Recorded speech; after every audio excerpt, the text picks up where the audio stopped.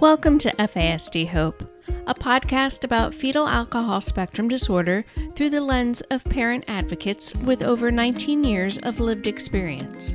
FASD Hope provides awareness, information, and inspiration to those people whose lives have been touched by FASD. And I'm the host of FASD Hope, Natalie Vecchione. Welcome to today's episode. Thanks for joining us today. It's September and FASD Awareness Month.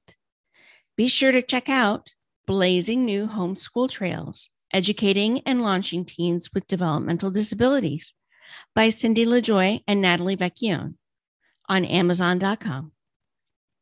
Today, we're starting a 4-part series titled All About FASD, Professional Insights and Perspectives with Dr. Jared Brown.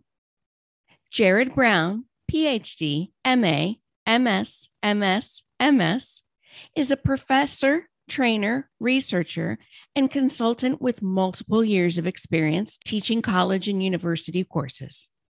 Jared is also the founder and CEO of the American Institute for the Advancement of Forensic Studies, AIAFS, and the editor-in-chief of Forensic Scholars Today, FST.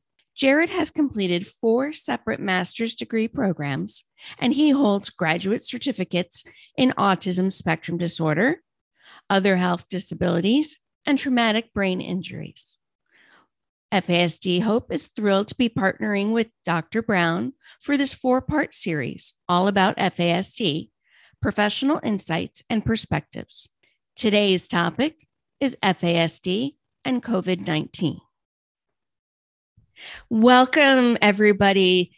I am so excited about this new, I call it the series within the series that we're doing here at FASD Hope.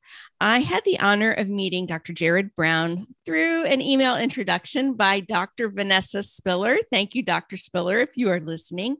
I met Dr. Brown earlier this month, and we just got talking about collaborating and really teaching in depth some subjects and subtopics that are very relevant, especially now in the FASD community and with the FASD population. So I'm thrilled to call this All About FASD, Professional Insights and Perspectives. Dr. Brown, welcome to FASD Hope. Thank you so much, and good afternoon, everyone. Thank you for having me on. So, Jared, let's talk about your extensive work and research and clinical background in the FASD field, because I think what you have to offer with your perspective and insight to our listeners will be gold. Absolutely. I really look at myself more as like a professor, a trainer, a consultant, and researcher. I would say FASD is my main area of focus. A lot of the work I do in this area focuses on the criminal justice, the legal and the forensic mental health implications that FASD has. In particular, I've done quite a bit of work around FASD and confabulation, which is false memory creation. I know a lot of caregivers reach out to me about that topic on a semi-regular basis. I've done quite a bit of work in the area of suggestibility in FASD, youth fire setting, quite a bit on sleep disorders, and a lot of my hands-on experience has been with adult populations, but I do a lot of consulting with caregivers and other professionals and give quite a few talks to various professional audiences on a variety of topics related to FASD. So I've done a lot of training, some original research, a lot of collaboration with other folks in the field, and just talking to a lot of caregivers around the country and occasionally around the world, just about questions about their child or their adult child who becomes involved in the legal system or is just dealing with some challenging behaviors. So that's kind of just a brief introduction of the FASD lens that I do, but I do a lot of work in the area of autism and traumatic brain injuries and trauma and intellectual disabilities too. So I think it's so important to understand those other topics because the comorbidity, the co-occurring disorders that are attached to FASD are just widespread. So the more we can learn about other mental health, neurocognitive, neurodevelopmental disorders, I think we're just in a better position to understand the complex nature of FASD. Absolutely. And again, I'm just so thankful that you're here and doing this mini series within our series, because I think that the insight, the experience, and your professional work is just is so helpful for our parents, caregivers, anyone listening. Again, I'm just so thankful to have you doing this. So let's talk about what you've primarily focused on, let's say in the past 3 years. We know, especially with COVID, there's been a lot of changes, particularly with the FASD population and how people are advocating and researching. So let's focus on what you've been doing in the past 3 years before we dive into today's topic. Absolutely. Where I teach as a professor at Concordia University in St. Paul, Minnesota, we just completed developing a new graduate track that focuses on trauma, resilience, and self-care strategies. So I've been spending a lot of work the last few years just really digging deep into the topics of trauma, adverse childhood experiences, complex and developmental trauma, resilience, self-care strategies. And unfortunately, most of you all know this, that a high percentage of people with fetal alcohol spectrum disorder not only have trauma from the in utero exposure to alcohol, but they also deal with other types of traumas, attachment wounds. So very, very important when you're working with this population to understand attachment theory, self-regulation, executive function, the impact trauma has, not just from the alcohol exposure in utero, but what happens if that child then was exposed to abuse, neglect, other types of adversity, and that can really have a negative impact on brain development above and beyond the damage caused by in utero alcohol exposure. I am focusing quite a bit of work recently too with some of my colleagues on the topics of confabulation and suggestibility as it pertains to FASD, and just really digging into that topic and trying to learn more about what are best practices when you are interviewing someone with FASD. It doesn't matter if it's a police officer, if it's a case manager, if it's a medical doctor. There's a lot of complexities with interviewing someone with FASD, and confabulation and suggestibility are two things that can really muddy the waters when trying to obtain accurate information. Give you a couple examples. Let's say it's like a psychiatrist. Maybe that person doesn't have a lot of experience with FASD, and they interview it a way in which that is kind of forced choice questions where the person feels like they have to answer the question yes or no. In some case, worst case scenario, that could lead to a misdiagnosis, an underdiagnosis, an overdiagnosis. Someone could be prescribed medications for something they don't need. They may not be prescribed medications for something they do need.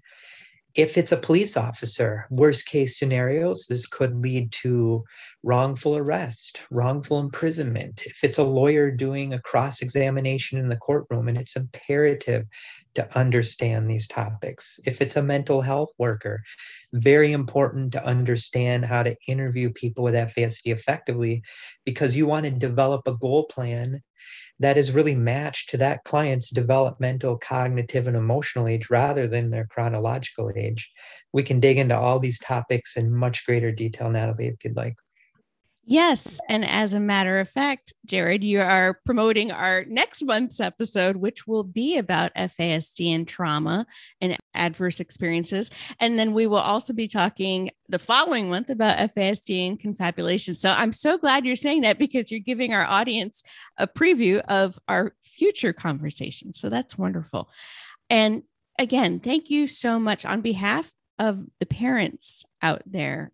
I'm just so thankful for the work you're doing, Jared, because it is helping us not only now, but especially for those parents of younger children, it's helping them in the future to better prepare for the future. And we know that the more we know about the science behind FASD, the better we can prepare, accommodate, and support our kids as they age and become adults. So again, I'm just going to thank you profusely throughout this episode. I truly appreciate it. So let's talk about today's topic. Today's topic is FASD and COVID-19. And I know that everybody listening, myself included, we all were hoping we would be in a much different place, over a year ago, when we were in this pandemic. But unfortunately, we're not. We're actually even more deeper into this, because of the Delta variant and just because of, a number of factors. But it's important that we talk about FASD and COVID-19 because there are particular implications that COVID-19 has, not only on individuals with FASD, but on their families and loved ones. So we're a year and a half into the pandemic. Why is this such an important topic for families who have children and loved ones to be aware of the vulnerabilities of COVID-19 and the FASD population? You bet. This last year and a half, I have presented several related trainings on COVID-19, more through a behavioral health lens, how it impacts mental health, emotional health, behavioral health. And some of the trainings I've presented on have related to COVID-19 and sleep disturbances. We know from the research literature in general on FASD and sleep disturbances are really the rule rather than the exception. The research coming out on just COVID-19 and the related stress, the worry, the fear, the anxiety, the uncertainty, just exacerbates many of the things that I think parents are dealing with right now. And really think of COVID-19 as more of a collective trauma. Everybody is impacted by COVID-19 directly or indirectly in some capacity. Now, if you are raising a child with a neurodevelopmental disorder, there is quite a bit of research literature that is coming out that talks about COVID-19 and the impact it has on children with ADHD, autism, intellectual disabilities. There's just been a few sprinklings of articles that talk about the impact it may have on people with FASD. There's not a lot of research specific yet to FASD, but there is a ton of research coming out that is showing that in this era of COVID-19, stress is going up.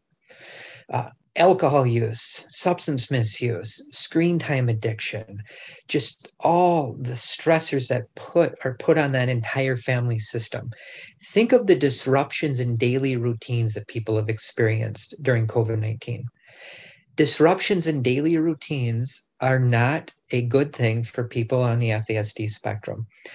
Work, mealtime disruptions, playing with friends, social activities, how we exercise, even our sleep has been impacted. Our nap time, our technology use habits, all of those factors can increase stress in that entire family system. A big thing that I'm hearing about, a big thing I read about, a big thing that I see in some of the people I work with is the level of uncertainty. Uncertainty is really difficult. That fear of the future. We know that people with FASD absolutely struggle with abstract reasoning. Abstract reasoning is connecting the dots, cause and effect, kind of understanding how our actions today may impact us tomorrow. People with FASD really struggle with that. That can get in the way of goal planning, decision making, problem solving. That can put added stress on the parents, the caregivers. Now, consider if you're a caregiver. Are you dealing with any type of financial or economic uncertainty? Are you on the verge of homelessness, poverty? The research coming out in the era of COVID is showing that rates of homelessness are going up, rates of poverty. What about health uncertainties? Is someone in the household dealing with some other type of chronic medical health conditions besides FASD? What about relationship uncertainty? Is this putting a strain on the entire family system? Will we see an increase in divorce and separation? I don't know. I suspect in some cases, absolutely. That lack of routine is very challenging. One tip, obviously, the best we can is to implement a a routine within this era of COVID. Structure, predictability, routine are always a good thing. What about the fear of the unknown? Is one caregiver in the house or both working in the medical field and they're worried about bringing COVID home to the entire family? There's a couple cases I've consulted on where the adult with FASD lives in a group home and they don't understand the cause and effect between when they run away, they refuse to wear a mask. Maybe they're dealing with some sensory processing issues and the mask bugs them. They're not connecting the dots that when they run away, they could contract COVID. And then now when they go back into the home, they could bring COVID back into the residence when there are other residents in there that are dealing with some challenging medical vulnerabilities as well. From a trauma lens, what happens if people have an extensive trauma history prior to COVID? So we got to look at pre-existing types of factors too. COVID is amplifying trauma that could raise doubt, skepticism, suspiciousness, mistrust, worry, fear, confusion, anxiety. All of these factors are a recipe for disaster without proper supports, services, interventions. Unfortunately, in some cases, this could exacerbate increases in sleep problems that may have already been there. In some cases, maybe people now are turning to unhealthy coping practices. Are they now using drugs, alcohol? Many people I know that I've consulted with are dealing with sugar addiction. That could be a whole nother discussion. How this impacts digestive health functioning. We know digestive health functioning has a huge impact on brain health functioning. And the list goes on. Natalie, I'll open up to you if you have any thoughts, questions on that, or if you want me to go a little bit deeper in any of those topics. Jared, I am like fervently taking notes. I am just writing down everything you're saying because, oh my goodness, you bring up so many incredible points for parents to really think about, particularly that COVID-19 impacts trauma. You know, that I think so many people and that relationship, we all know that trauma and FASD, they're just intertwined, you know? So just the existence of the COVID-19 pandemic really impacts that trauma, you know, whether we see it or not. The other point that you're bringing that just really hits home for me is that COVID-19 disrupts schedules. It just does. Whether thinking about us, you know, we're rural and, you know, our son, he is an aspiring woodworker hoping to create his own small business. We homeschool our daughter. We think that it doesn't really affect us, but it does, because going to co-ops or him visiting friends or things like that, COVID really impacts our schedules. So you bring up this great point, which I am going to implement. I think further, we already have this in place, but having a schedule, an adapted routine, an adapted schedule within COVID, I think will help our kids, teens, young adults with, you know, that sense of, okay, there's a sense of normalcy, you know, there's a sense of, even though there's a disruption in our schedules, we can still create a schedule within the disruption, if that makes sense. It does. And that reminds me too of the importance, looking at some of this research that's coming out about COVID, not necessarily specific to FASD, but it absolutely relates, in my opinion. Home confinement, being home more, having reduced levels of physical activity. There is some evidence to support the fact that obesity is going up now. What happens if that lack of schedule then reduces exposure to daylight? We know getting daylight in the morning is so important for mental health and helping people regulate those circadian rhythms. So getting natural sunlight in the morning is very important. I mentioned a little bit about like unhealthy habits like stress eating. Sometimes people may skip meals. Maybe they binge eat. One of the best things people can do for their mental health is maintain adequate blood sugar levels. Maybe it's consulting with a nutritionist, a dietitian, a functional medicine specialist. Also, often, a lot of people with FASD sometimes have unusual relationships with food. I've seen it go either way: overeating, binge eating, or not eating enough and they lose weight. I've said definitely. And when people eat, binge eat, or unhealthy eating habits, that can increase chronic low-grade inflammation. There's a huge connection between low-grade inflammation and mental health problems. That impact of the pace of time too during COVID, people lose track of time. I hear this a lot where someone says, oh, it feels like it was 20 minutes. They look at their clock, 4 hours have gone by and they've been on the screen the whole time. We need to be aware of how excessive screen time exposure is actually very unhealthy and very problematic, and it can exacerbate a host of issues. Not a lot of evidence specifically in the research on FASD and screen time addiction. Anecdotally, I see it all the time. And a lot of people on the autism spectrum deal with this. And there is evidence in the literature on autism and ADHD as well. So just a few of those things, just think about that and don't even bring FASD into the equation. All of those factors in and of themselves can increase depression, anxiety, worry, social anxiety. Sometimes people might have developmental regression as well. So let's say before COVID, that child or teenager or adult was interacting with people and their social skills were improving. You were seeing marked improvements. Now, if they're home, they've been away from friends, you may see a regression in some of those skills that were previously learned. So we'll talk a little bit about like telehealth interventions today, but just connecting with other people, even if it's not face-to-face, getting a routine through the computer, through the phone or something like that, use technology to the benefits as well, can be a very helpful thing. And unfortunately, when we look at COVID, all these things, think of all the stress-related health problems that can happen if we don't take care of ourselves. If parents aren't taking care of themselves, if they're working all night long because during the day they're helping their children do school, we need to have balance. We need to be aware of burnout, parental burnout. Stress-related health problems can increase insomnia, asthma, cold and flu viruses. It can have a really big impact on blood sugar regulation issues. It can contribute to headaches, back pain, gastrointestinal problems. The list goes on. So self-care is not just important for your child, but it is important for everyone in that household.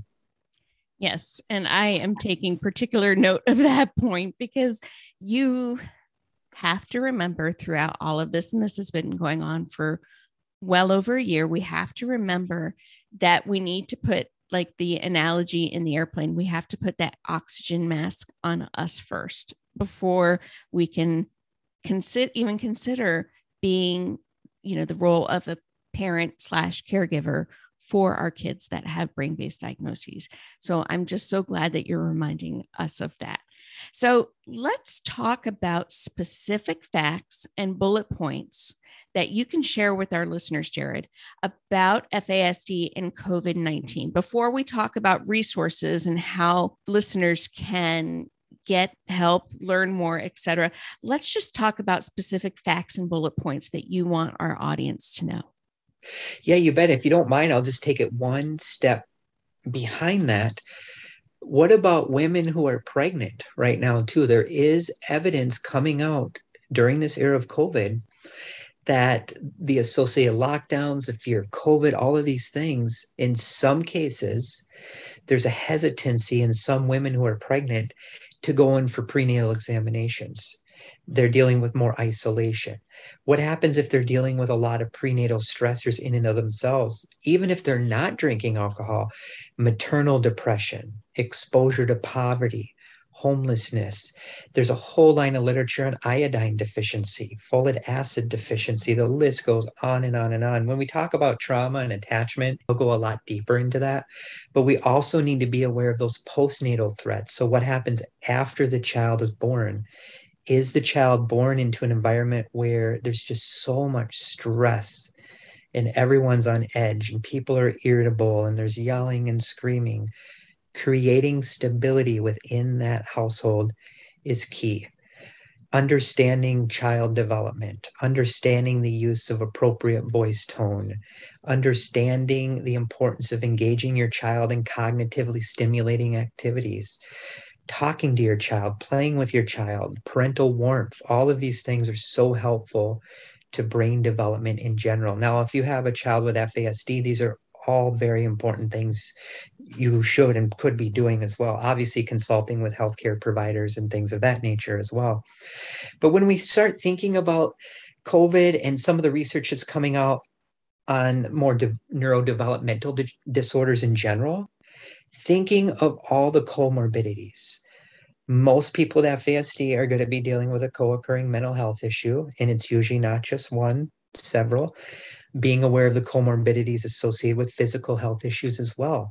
Does that place that person at greater risk of COVID-related stressors? Well, the more stress, the more disorders, the more complex issues the person is dealing with, it becomes more of a challenging matter. Absolutely. We also need to be aware of, obviously, this population deals with very lower levels of adaptive functioning. So they may have a normal IQ or just a below normal IQ in some cases, but the way they adapt day to day, how they use knowledge, how they apply it from situation to situation, how they form a goal, how they achieve that goals, typically that's going to be lower without proper supports and services. So lower levels of adaptive functioning, I think, place individuals with FASD at greater risk during this era of COVID because they may not understand the nuances or the abstract concepts associated with COVID. You look outside, it's a beautiful sunny day. It looks good to me. But to someone at FASD, they're probably not going to connect the dots that I can't see COVID. They may look outside and say everything's okay, and they may live a life that puts them at greater risk of contracting COVID or placing other ones at greater risk as well. Being aware too, in some cases, are they on social media and are they very compliant? Are they very gullible? Are they very suggestible and they glob on to things they see online? I have many, many examples of that firsthand. I've heard from individuals. Do they understand the complex rules associated with like proper hygiene practices? Do they connect the dots there? Those kind of things. So there's a lot of things we need to take into account. In some case, I don't want to get too far deep in the weeds, but a higher percentage of people with neurodevelopmental disorders also deal with alexithymia. And alexithymia it's not a disorder in and of itself. It's more of kind of like a psychological construct where with someone has true alexithymia, they're not going to have words to express their emotions. So there's going to be a disconnect between how they feel emotionally and what they report to you. So a couple examples would be, and I've seen this a lot of literature on autism and alexithymia. There's a few articles that briefly talk about FASD and alexithymia, but not a lot. If you're working with someone who has FASD and true alexithymia, you can probably visually tell that client or your son or daughter might be in distress. But when you ask them, they say, I'm doing great. Everything's fine. Alexithymia may come out as my head hurts, my stomach hurts, I feel tired. Those kind of symptoms are going to be more common rather than them naming their emotions. I'm scared, I'm fearful, I'm sad, I'm depressed. That's the best way I can sum up alexithymia. I see it all the time, but there's not a lot of research on that per se with FASD, but anecdotally, I think it's a common thing. Another client that I consulted with some professionals on where they don't know for sure if she has FASD. This is an adult, but mom drank, all of her siblings dealing with a lot of health issues. This client is dealing with profound executive functioning impairments, ADHD. She's got all the classic symptoms, but she's an adult. You can't know with certainty it's FASD, but it sure seems like it. In this era of COVID-19, this person is absolutely dealing with profound organizational deficits and planning deficits. She gets really overwhelmed easily and easily fatigued. So maybe the first 15 minutes you talk to her, she's alert. She seems everything's a-okay. After that 15 minutes, she's depleted her energy. And it seems like she's just extremely tired at that point.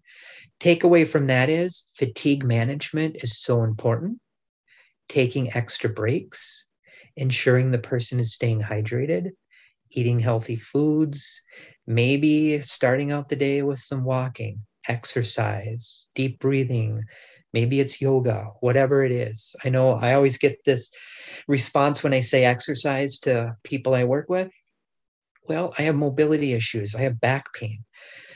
Maybe it's a referral to a physical therapist and it's heated pool therapy or chair yoga. There's always something we can do to modify. This client I'm referring to as well, all of these factors increased her anxiety. Anxiety is one of the most common co-occurring disorders with FASD. COVID-19 has exacerbated this to a much higher level.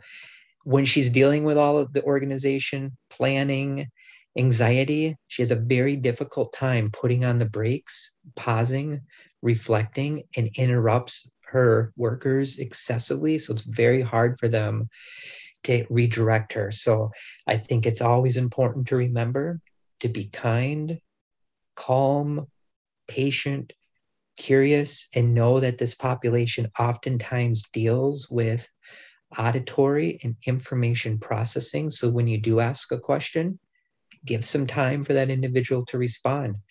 It's not uncommon for some people to take 10, 15, 20 seconds.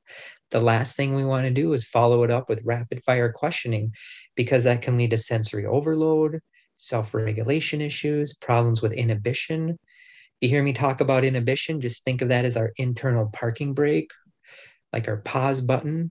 It falls in the umbrella of executive function. So those are a couple things, Natalie, but we can go deeper if you'd like to on any of that stuff. Again, I'm just writing this down and just soaking in this wonderful insight and information, this education that you're giving us, Jared.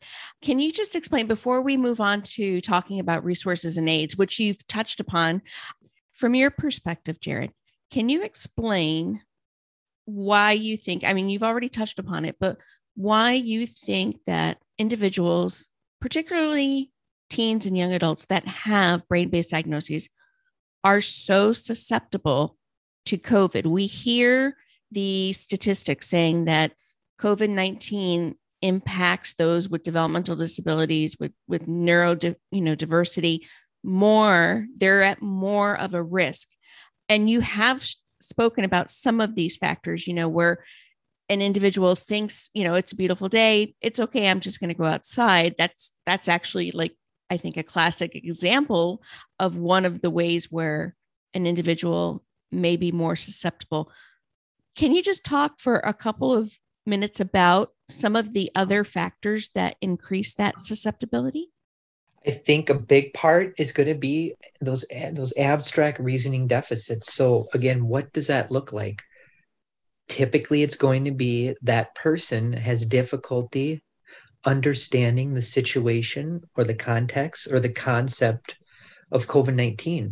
So when they're faced with uncertainty and worry and fear about the future, a lot of times they may not have those skills in place to make good decisions. And that is why it's so important.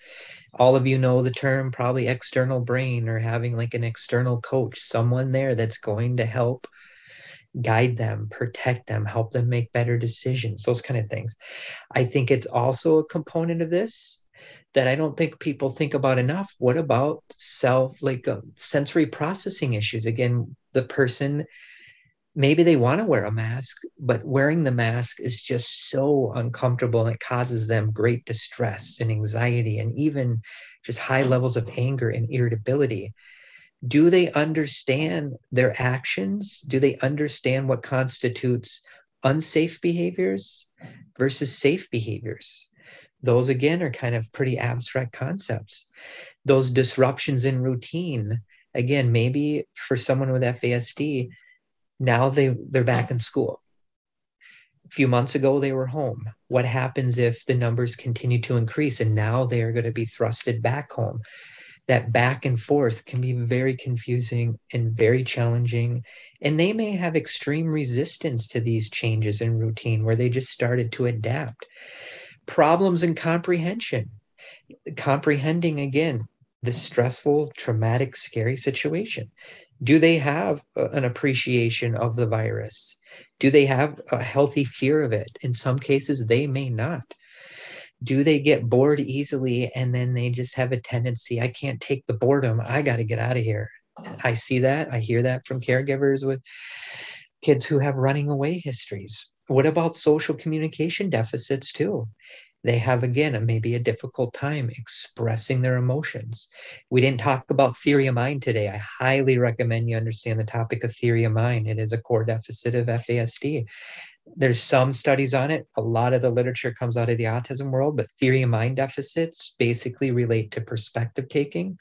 Does that person understand the internal wants, needs, thoughts, emotions, intentions of other people? There's some subcomponents of empathy to that as well. So, can they communicate their thoughts?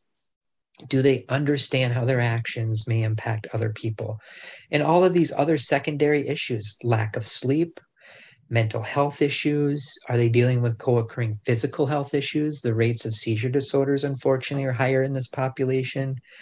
Are they also dealing with chronic obesity? Are they dealing with low-grade inflammation? Do they also have a co-occurring other kind of neurocognitive impairment? Have they sustained other types of trauma that just exacerbate chronic low-grade inflammation? Those are just a few things that come to my mind that may place this population at a disadvantage. Again, be careful with taking this as fact because there's not a lot of empirical data that's come out specifically to FASD and COVID. But if we look at the FASD literature, these are definitely variables we want to take into account that place this population at greater risk or disadvantage. Yes. Thank you. This is just tremendous information, Jared. And we know that FASD is a brain-based diagnosis. It's a brain-based developmental disability, which means that in under that umbrella, in addition to everything you're saying, just being in that population is considered to be a risk factor. So I'm just so glad that you're really pointing out the specifics in that. So let's shift now, since you've educated us so thoroughly, and I'm so thankful for this.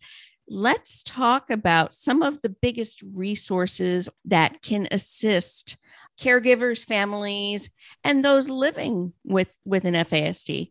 So how can we better support those in the FASD population and their caregivers and families while we're writing out the rest of COVID-19?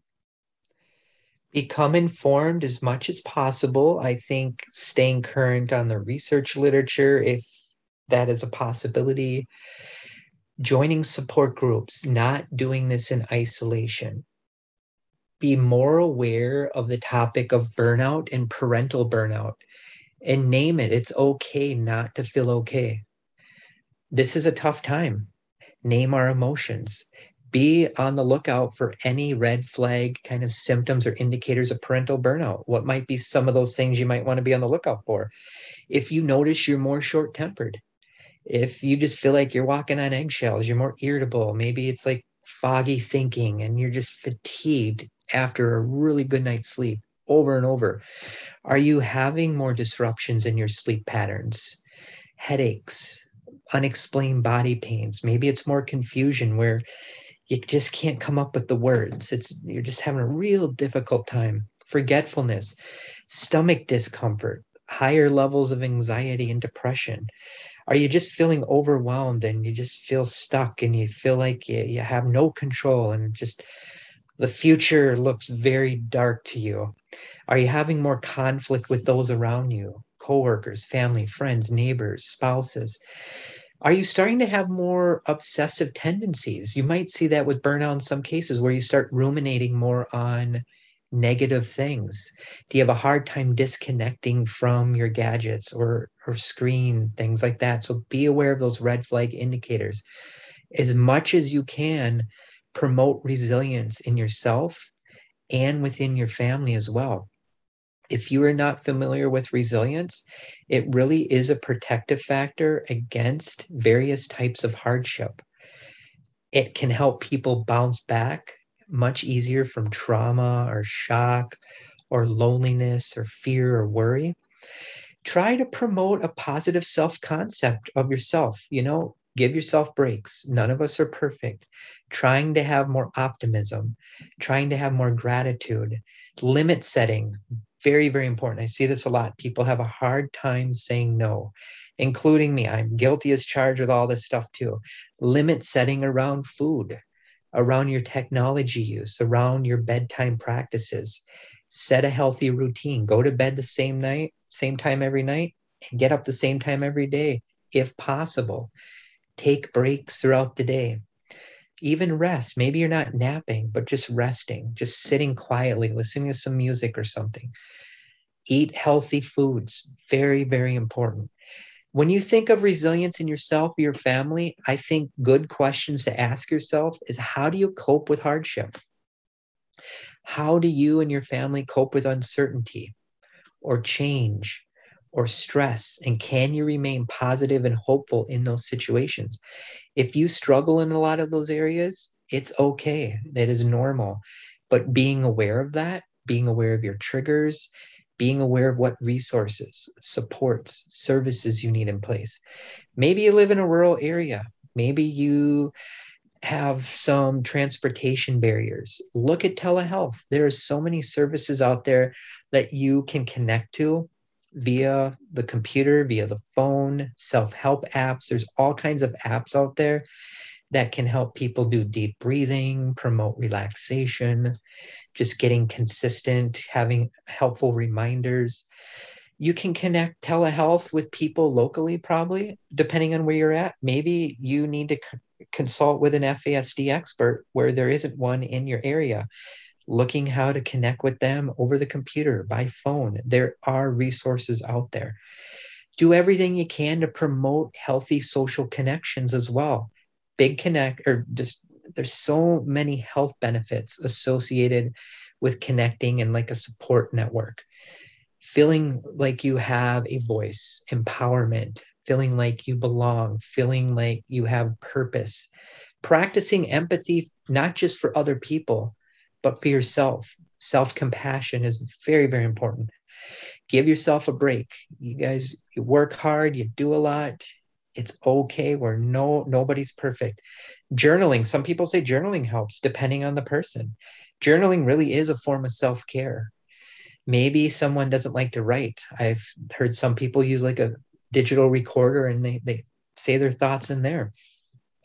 If you're looking to maybe improve your sleep practices, looking at stress management techniques that address anxiety, worry, fear, uncertainty, isolation, implementing calming and relaxation strategies and skills into your day-to-day life. Maybe it's meditation, maybe it's deep breathing, whatever you like. There's always something out there we can do.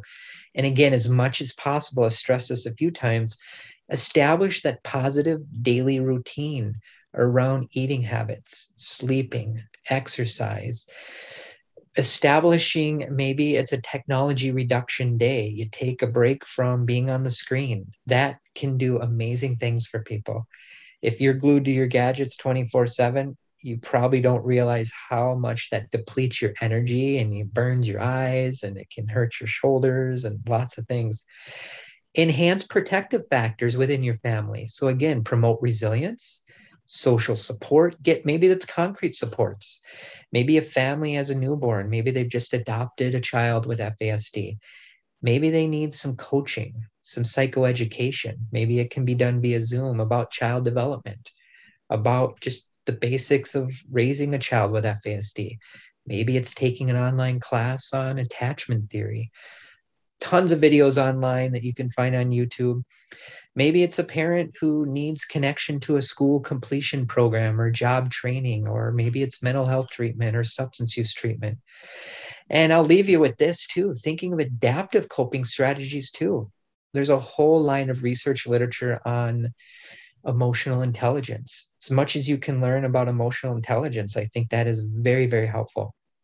If you struggle with self-regulation yourself or self-control, understanding, learning how to put the brakes on, pausing, reflecting, those kind of things can be very, very helpful.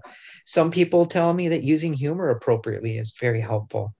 Processing your emotions with other people, not letting those emotions bottle up, because if they do, that can really impact your emotional, behavioral, and physical health as well. Those are just a few things that come to mind.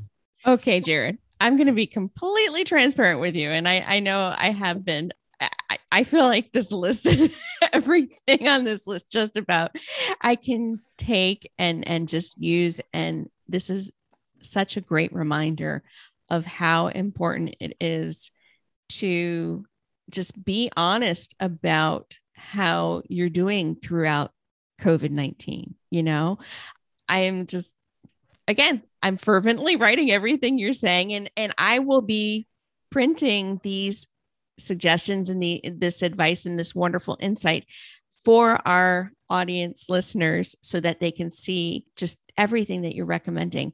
I think it's so necessary that even though we're still like almost 18 months into the pandemic, that we recognize that we need to keep doing this. I know that in the beginning, we reminded ourselves, here's what we need to do to cope and everything. But especially when we're caregiving, parenting, living with those that have an FASD or another brain-based diagnosis, this is so important. We really need to do this. So I am just so grateful you are going in depth about this topic, because I think not only personally, this is helping me just listening to your recommendations and your wonderful insight, but I know this will help so many other parents, caregivers, those in the community. So just again, I just want to thank you for all of this. And before we end our episode, I really want our listeners to know how they can further learn about the work you're doing and how they can get in touch or follow you, because what you're saying is just such golden advice and golden insight for us in the parenting, caregiving part of the FASD population. So how can people follow you, learn more, your webinars, anything? I'm giving you a platform, Jared. Sure, you bet. Well, thank you. I think, Natalie, if you can share my email address with Absolutely. your audience, I always get back to email. You can find me online. I am the CEO of the American Institute for the Advancement of Forensic Studies. We do a lot of online-based trainings related to all topics, mental health, forensic related. We have several webinars that focus on FASD on the website.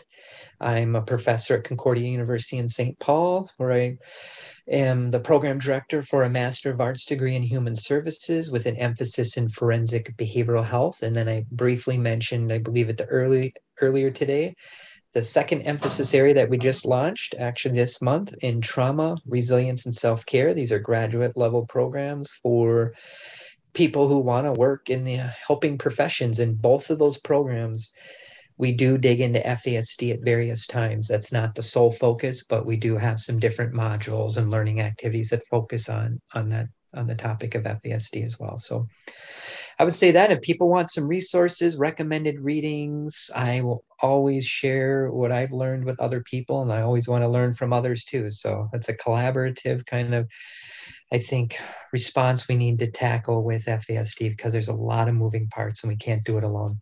So well stated, Jared. So I will be sharing the information, Dr. Brown's email, as well as the organization links in today's program notes and also on our social media posts for this episode. I'm thrilled that Dr. Brown will be back for 3 more months in 2021, and we will be continuing this monthly series within the series all about FASD, professional insights and perspectives with Dr. Jared Brown. The Hope Takeaway consists of words of hope for our listeners, for their journeys. And we're talking about a serious topic, COVID-19 and the FASD population. What words of hope can you give based on your insight and your experience to help us just to keep moving on through this?